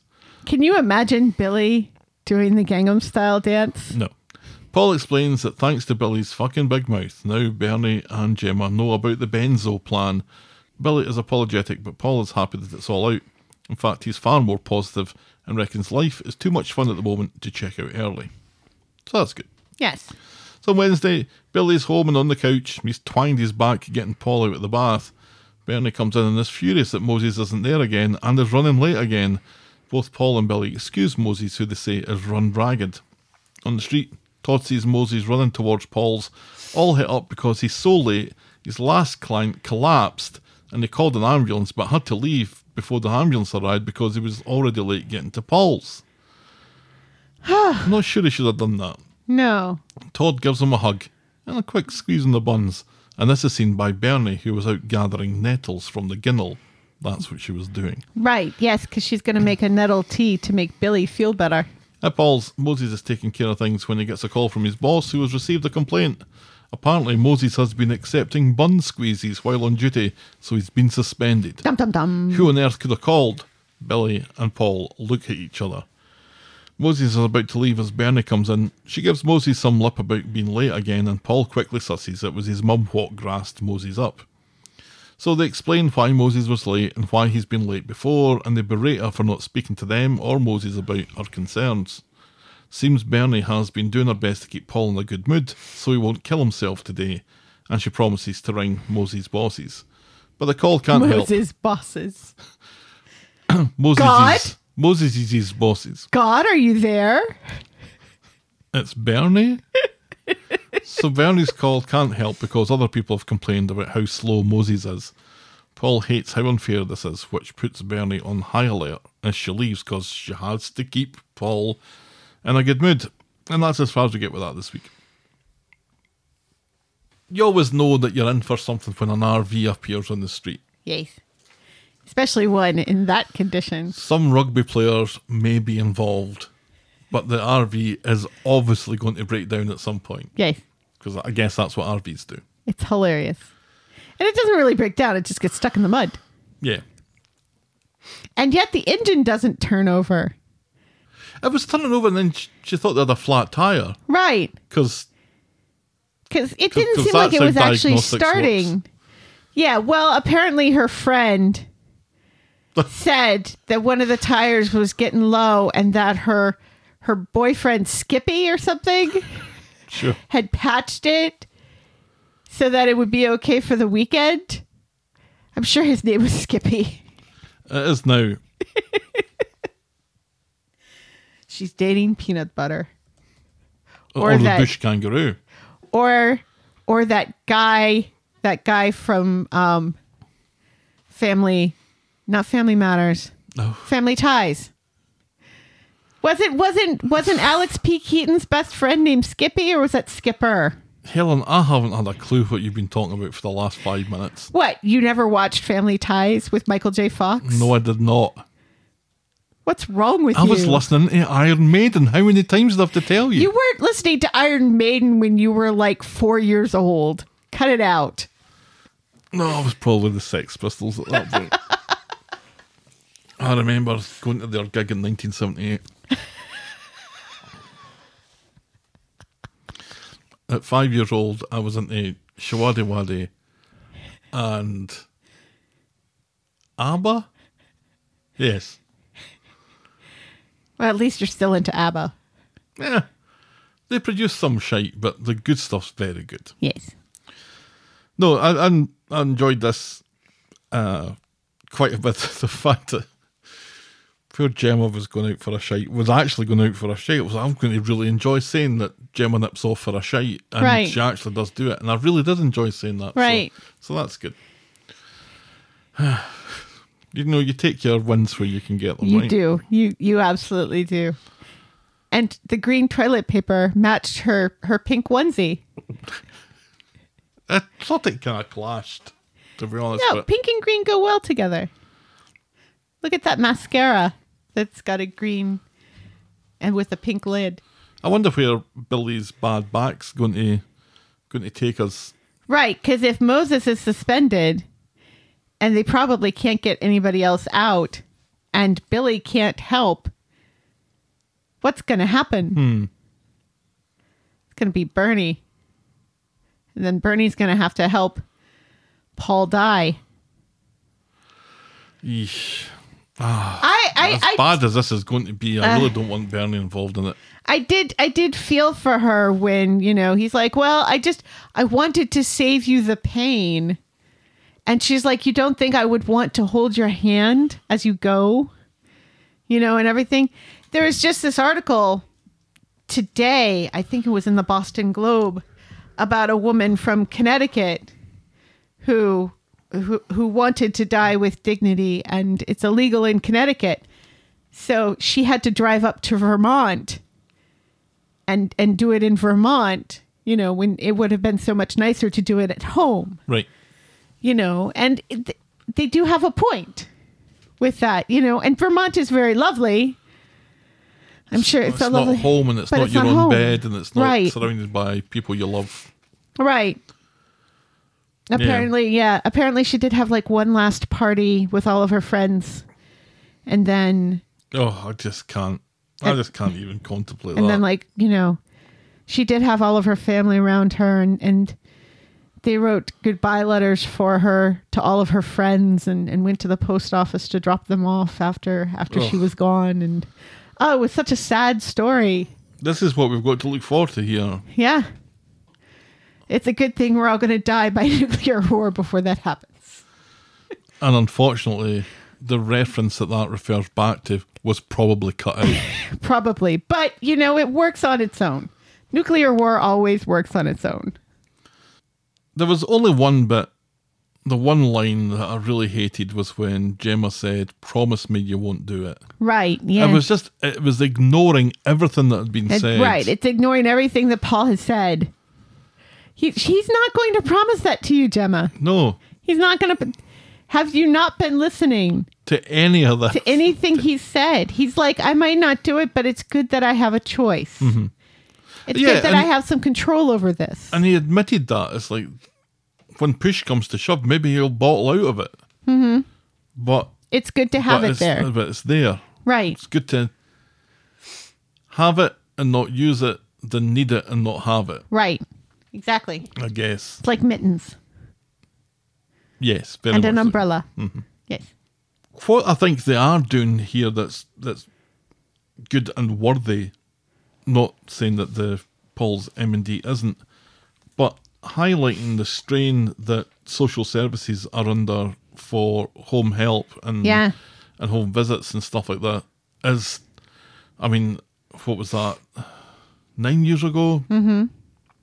For the help that my mum was getting, somebody just came in, quickly dusted. I don't even think they pushed a hoover around every day that they were there, made a cup of tea, made sure she was okay, and then left. Right. They were in and out in 15 minutes. Right. And they couldn't hang about because they had the next place to go to. Right. And their day was filled. Right. And so this absolutely rings true that, that Moses is, if he's late, then he's going to be late for the rest of the day. And it just compounds as it goes on. And right. Imagine how much worse it must be 9 years on from that, when there are so many more people you'd hope are it'd be in better, need. Right? So many more people are in need, and there's fewer people to do it. Right. And this is what this Thanks, is. Brexit. Right, and this is really highlighting that very well.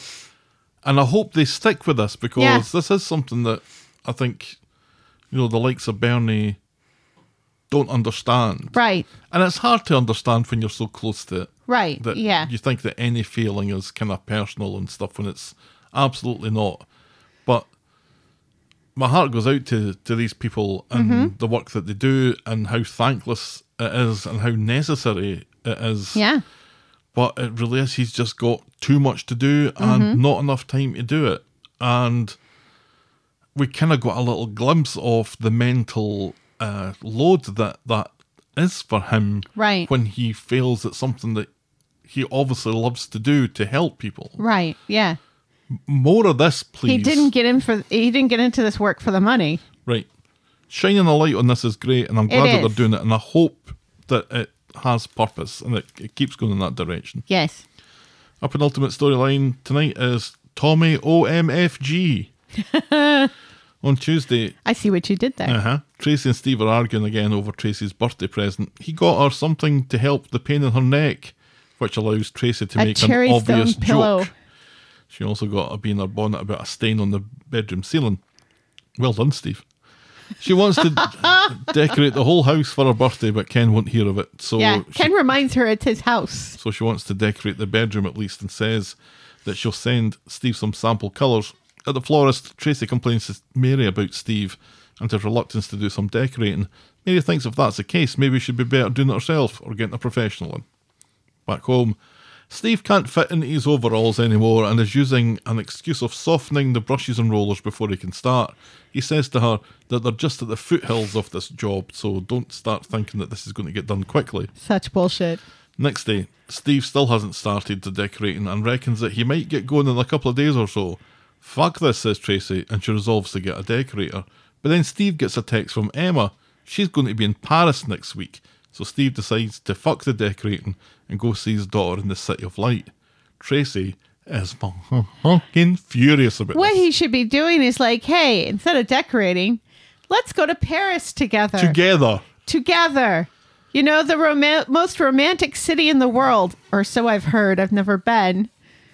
Just let's just go for your birthday, and we'll have lots of the sex and eat lots of the croissants and drink okay coffee and eat glorious food and go to museums and take pictures in front of the Eiffel Tower and just be loathsome tourists and see Emma, who's finally back on this side of the world for a brief period of time. Right. Yeah. It seems that there was another option here that... Yeah. Neither of them that took. because... What was it, Christmas, or was it just before Christmas when Steve announced that he and Tracy are having problems? Right. So now everything has to be a problem between them. And Right. it's like, this all feels still like it's been manufactured out of nothing, right? Right. They were fine. They were fine. They were He fine said 6 months ago. They were fine. he said there are problems, and then the very next week they're wearing matching onesies. Let's not forget that. On Wednesday, the decorator arrives, and it's only fucking Tommy fucking O. Tracy is sure she recognises him, and he says there's a photo of him in the house. That was hilarious, because Steve has a 2018 sticker album, and he's in it. He announces himself as Weather County's second top scorer, painting and decorating now thanks to a bad business decision. He wants £800 for the job, insisting that he's the best, and there's a bit of a frisson between them until Steve comes in and comes in his pants. And comes in his pants a lot. Right. He's got the biggest O face I've ever seen. Yes. So later, Steve is reading his 2018 sticker album. He's changed his mind about going to France. Tracy tells him that she'll be fucked if she's going to let him delay Tommy O and insists that he goes to France. After all, the sooner the better. Steve goes to the pub with Tim, Kev and Kirk to brag about Tommy O painting his house. Everyone is super excited, but Steve is pissed that he'll be visiting his daughter, who he hasn't seen in more than a year instead. Right. Who's typically living in Australia. Tim is worried because they were responsible for breaking Tommy's leg in a kickabout and ending his career. Steve needs an angle to become friends with this ex-footballing hero. Kirk hasn't spoken for a while, so he blurts out that Tommy is getting divorced from Mrs. Tommy O, and he knows this from his contacts at the club. Kev thought that he was going out with a real housewife of Cheshire.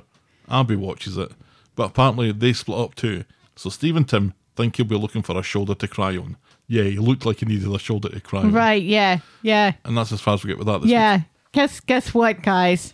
He's not looking for a dude shoulder to cry on. No, he's looking for a Tracy to bone. Is the Real Housewives of Cheshire an actual thing? I think so. That's very interesting. I didn't realize that there were Real Housewives in other countries. That's where all the footballers' wives live. Yeah, wasn't there... Leafy Cheshire. Leafy Cheshire. Wasn't there like there was a show at one point called Footballers' Wives, wasn't there? Yes, it was. Ben Price was in it. Yeah. Yeah. He was very horny in it. Conrad something. His name was Conrad. Right. Don't we get to see his ass in that show at one point? Didn't watch it. Iron Maiden. Call back after a week. I'm pretty sure we see his ass in that show at one point. I don't know. I'll have to rewatch it. It was trash. My mum watched it. Yeah. It's meant to be trash. Just like the Real Housewives of wherever is meant to be trash. That's that's this generation's soap opera. Coronation Oh, Street God, and all that's these made me other feel old.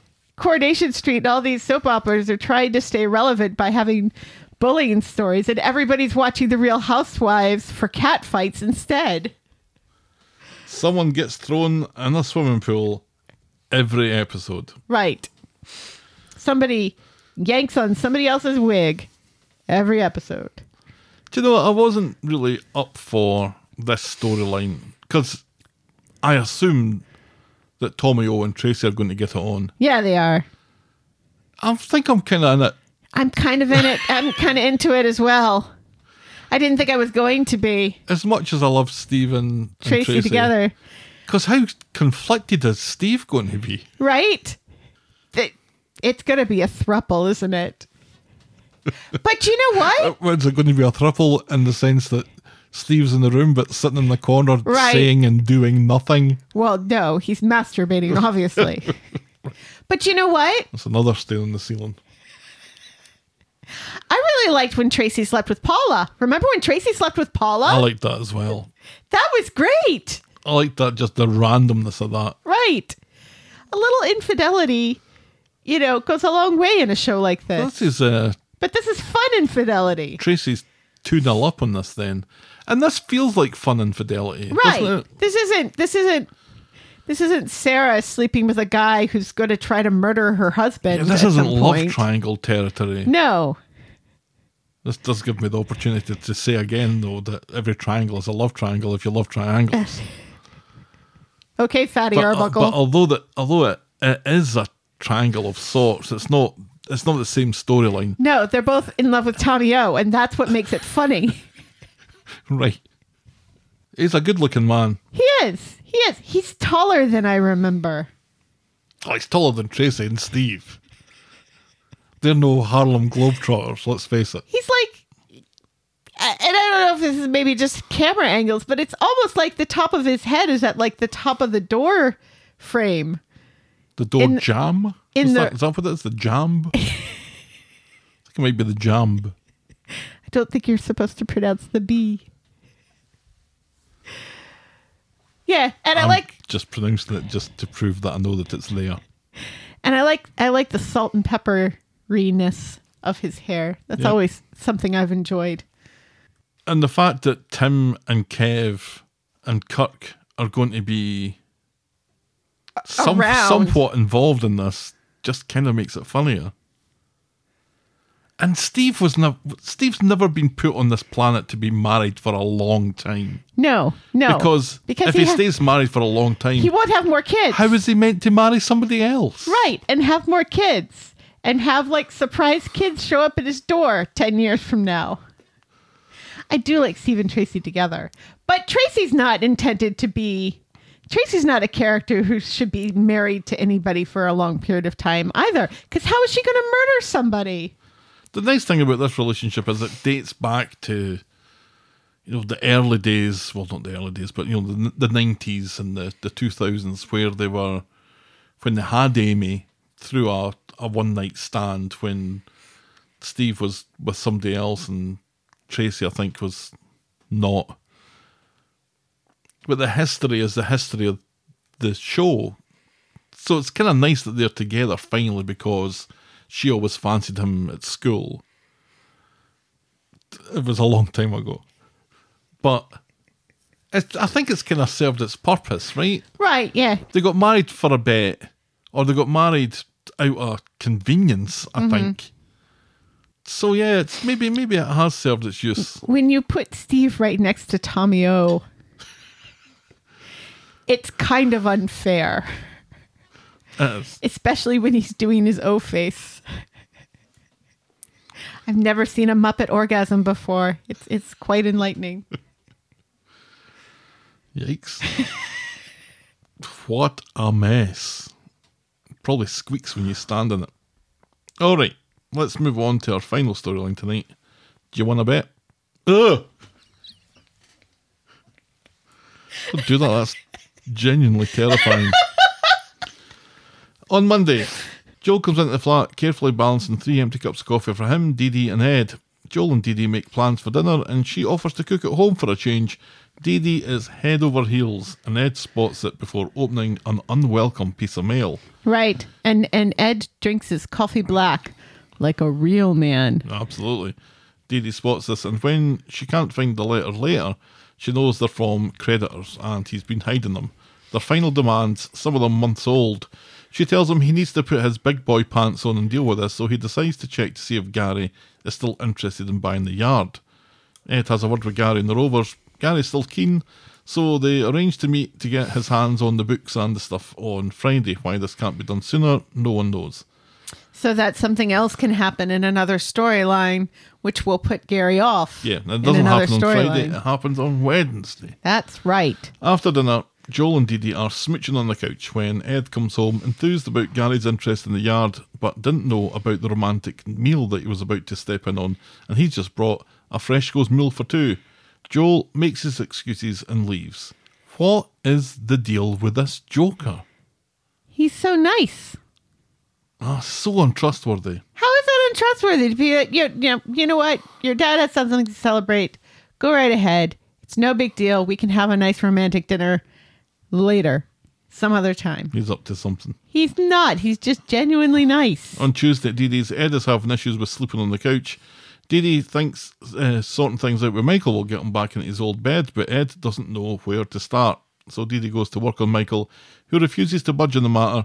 Ed is a waster, and then just to back up his case, there's a knock at the door. It's the bailiffs looking for $5,000 of shite from their house to settle the debts. How very fucking hell, says Michael. He's furious, and Ed comes along and reckons that he has a better option, and he leads the bailiffs away from the house using cheese and power tools.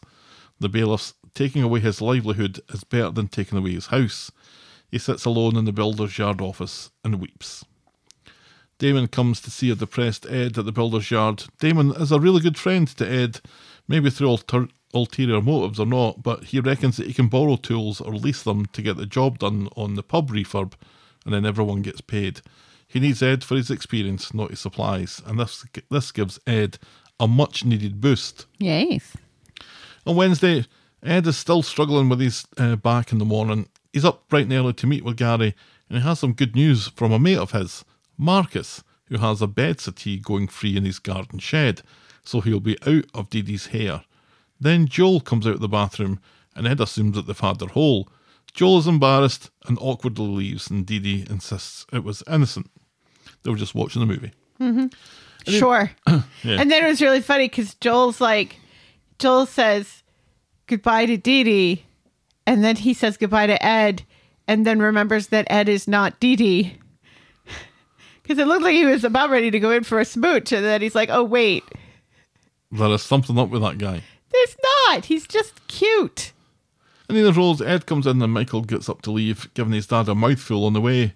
Ronnie listens to this and thinks Michael should give his dad the benefit of the doubt. He's already done that, Ronnie. That ship has sailed. Ed goes to the bistro and meets up with Gary, who wastes no time in telling him that he won't be buying the yard after all. He has too much going on in another storyline. Ed is crushed. Which is a stupid excuse because there's nothing in that other storyline that means that he doesn't have the money to buy the yard. In fact, if he bought the yard, it might be the distraction that Liam needs. And maybe the source of what Liam will use to murder Mason. Like a circular saw. Oh, I'd pay to see that. Ed is crushed, thinking that Gary promised, but Gary did no such thing. It'll be like that scene in The Beekeeper. Yes. Leanne watches this unfold with interest. Back at Dee Dee's, Ed moans about Gary pulling out. And I like that. Oh, wait. That's what she said. Dee Dee insists there'll be other opportunities. Sorry, Deb. Then Ed gets a call from Marcus to let him know his niece will be staying, so he has to rescind the offer. Dee Dee insists there'll be other sofa settees in their shed. Ronnie has a word with Michael later and explains that despite this being history repeating itself, Ed is Michael's dad and Michael is living in Ed's house, while Ed might end up homeless in all this. Everyone makes mistakes, but family don't abandon each other. And then Leanne shows up to explain the Gary meeting and how Ed looked desperate, and this gives Michael plenty to chew over. So Ed settles down for a night's sleep in the builder's yard with an electric fire in a sleeping bag and some photos to make him cry. Some time passes and Michael has realised that he's been a twat to his dad. And he hasn't really. No, he's absolutely justified in everything he has said and done to Ed. He's allowed to be angry about this. Right. Especially when he has his own kid to think about. Right. He has absolute permission to say, you know what? No more chances. But when he goes to see his dad at the builder's yard, it's on fire. Fire! Michael goes in to rescue his dad, but in the process gets himself stuck in the fire. Where's Hope? Michael really is useless. Exactly. Where is Hope? Where is Hope in all this? Where is Hope? We haven't seen Hope all week. And that is suspicious. It is suspicious. Where is she? But only Michael could go in to rescue someone and end up getting trapped himself. Yes. After his little sobbing incident, though, Ed is going to get some chips so Yes. he can eat his problems. Right. And so he can walk down the street and then dramatically drop his chips. And we get a close-up of the chips strewn on the street. What a waste is what I thought. He and Damon see the fire and hear the screams. They break into the builder's yard but can't get upstairs, so Ed goes round the back and up to the office, breaks down the door and rescues Michael. The ambulance comes along while Michael gasps for air, lucky to be alive. In the commotion, Ed explains to Dee Dee that he suspects a dodgy electric fire might have caused it. Michael wants Ed to go with him to the hospital, and meanwhile, a fireman is telling PC Tinker that the builder's yard was stinking of white spirits. Well, it is the builder's yard, but Tinker bobs about excitedly at this supposed clue.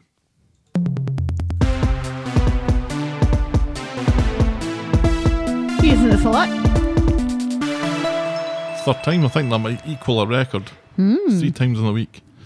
Ed and Dee Dee are at Michael's bedside in the hospital while Joel looks after Glory. Something up with that boy. Would you stop? Michael- He's just a very nice person. A very nice person because it exists in the show. Michael has been getting the red carpet treatment from being Aggie's wee boy. In comes Tinker to ask how the fire started. Dee Dee wants to know in what capacity Tinker is asking these questions. Tinker says, both as a policeman and as a friend. Yes, and where was Drew Barrymore in all of this? Where's the fire starter? Twisted fire starter? I'm a fire starter. Ed explains what happened, how he went to the chippy, he'd left the fire on, and then he and Damon saw that the place was in flames. And this seems to satisfy Tinker. Ronnie shows up later, relieved to see Michael is recovering and to hear that Michael has now forgiven Ed and allows him to move back into his own house. Right.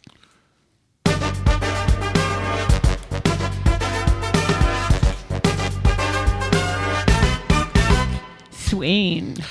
And at the cop shop, Swain is hiding from Tinker, but he tracks her down to bother her with questions. He has anecdotal evidence that Ed had reason to start that fire as an insurance job. We didn't start the fire. Swain tells him to wait on the fire report like a normal person, for fuck's sake. Swain out. Swain. Meanwhile, Ed is happily back at home, thinking the worst of his issues are behind him, and that is how we end this week's episodes. Damon started the fire. Oh, you think Damon did it? I don't think Ed started it. Or Hope? Okay, maybe Hope. But I think it might have been Damon. Why would Damon start the fire? Because he's trying to turn over a new leaf. Right. And do And illegal that's arson. and do illegal things to help a friend. Because the way Ed was acting, Ed is not very good at lying. Well, he's hidden the gambling from his family for a long time, so I think he's decent at lying. He's not. He's not. We've seen him lie, and we see through him every time. So what lie was he telling Damon? I don't think he was.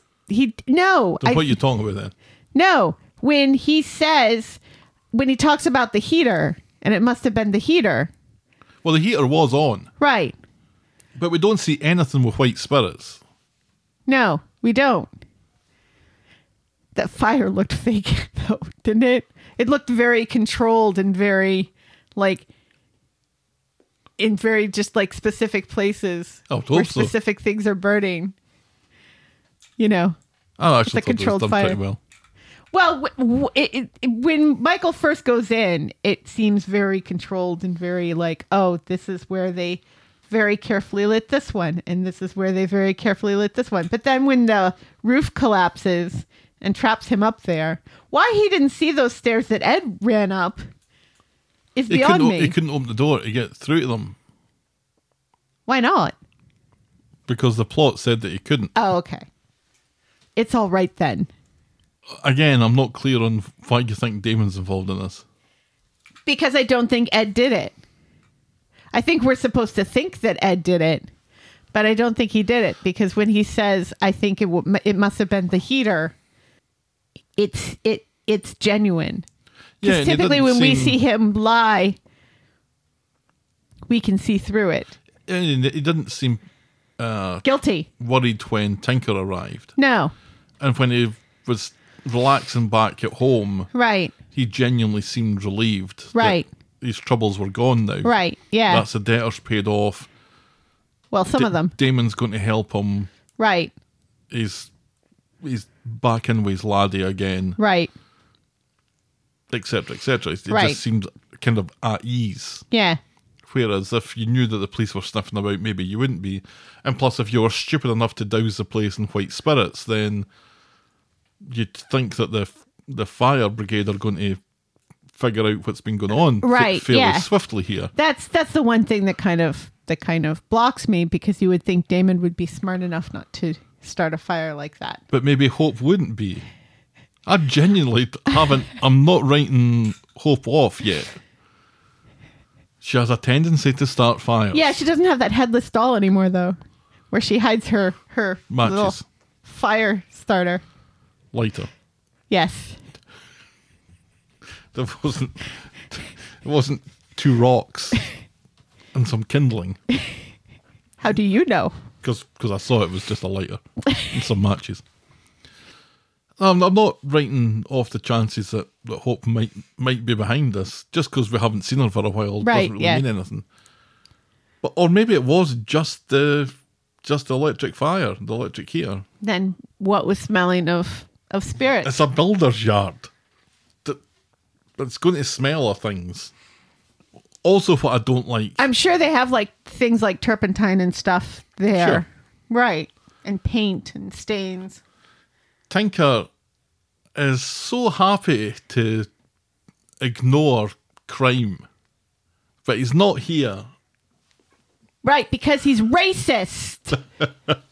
Let's not forget.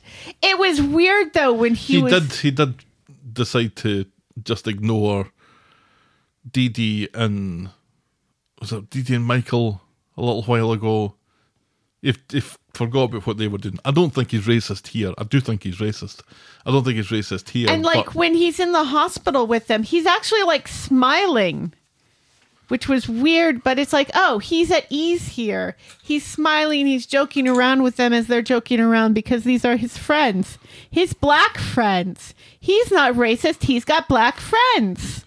right.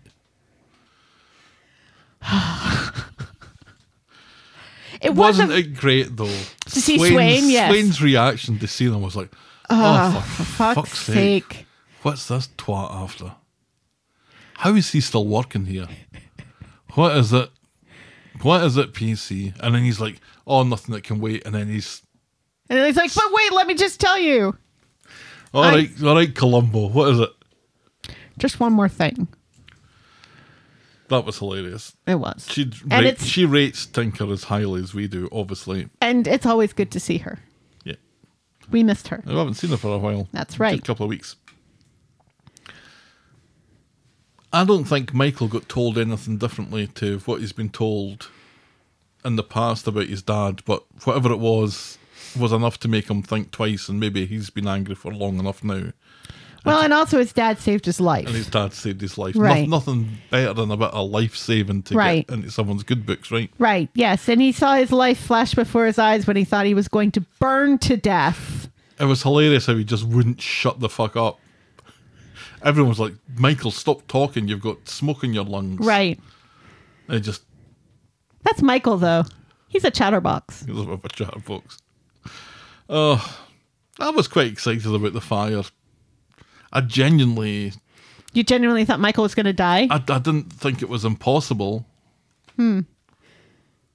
Because we're in the business at the moment of heaping misery onto Ed. Right. So losing a son Right.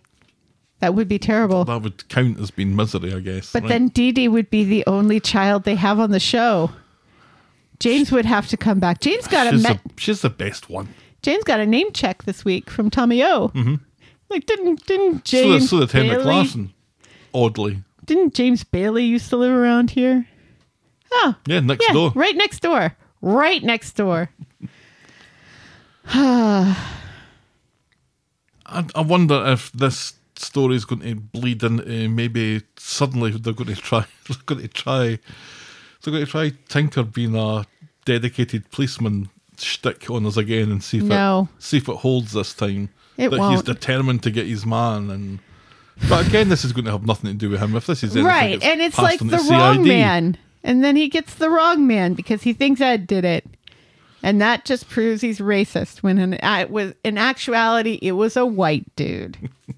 Or a white little girl. Or both. I'm not writing that off. They are about the same height. He is very short. He is. And that makes it funny. Oh well, that was the week that was Coronation Street. Helen, tell me, what was your moment of the week? Is it Gemma and Bernie looking at the stars and accepting that Paul has a right to his own fate?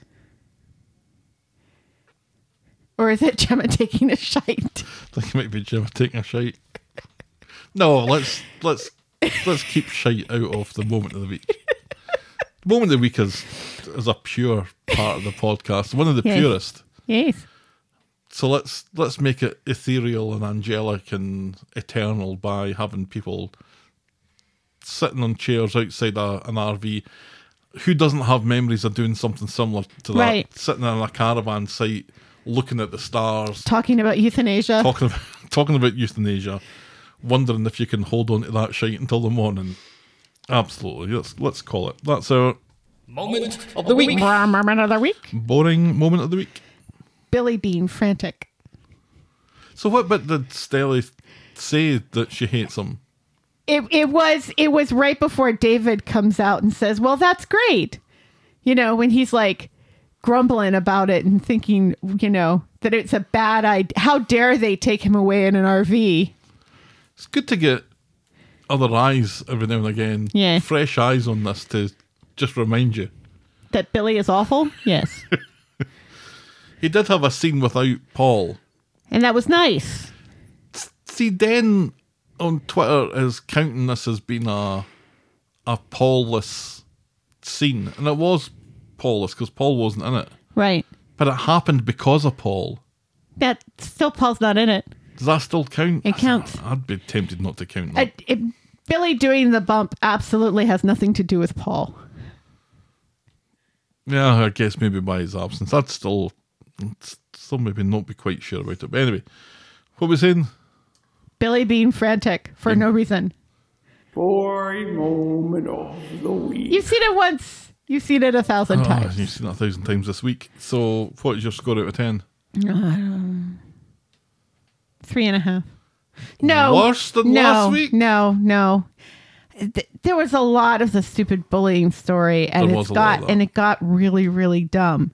But there were also really delightful parts of this week. The Tommy O storyline starting, Gemma and Bernie finding out about the pills. 4.5. It's a 6 for me this week. It's a little bit better than just straight down the middle for those reasons. Yeah.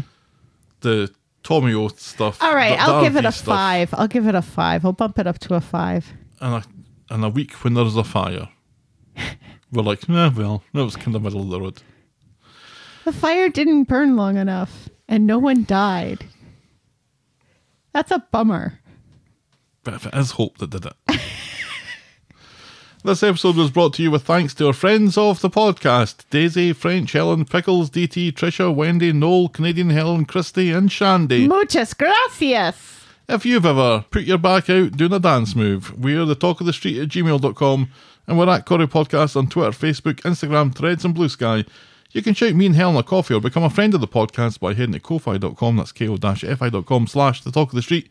Check out the clicky section of voggle.co.uk for links to a merch store and YouTube channel. And if you're so inclined, please leave a rating and a review. Please do that. Please. On the iTunes or your podcast provider of choice. And be sure to check out our pop culture sister podcast, The List of Lists. Please. Thanks for making it to the end of another episode. And we will be back next week with more Talk of the Street. The Talk of the Street. Bye. Cheerio.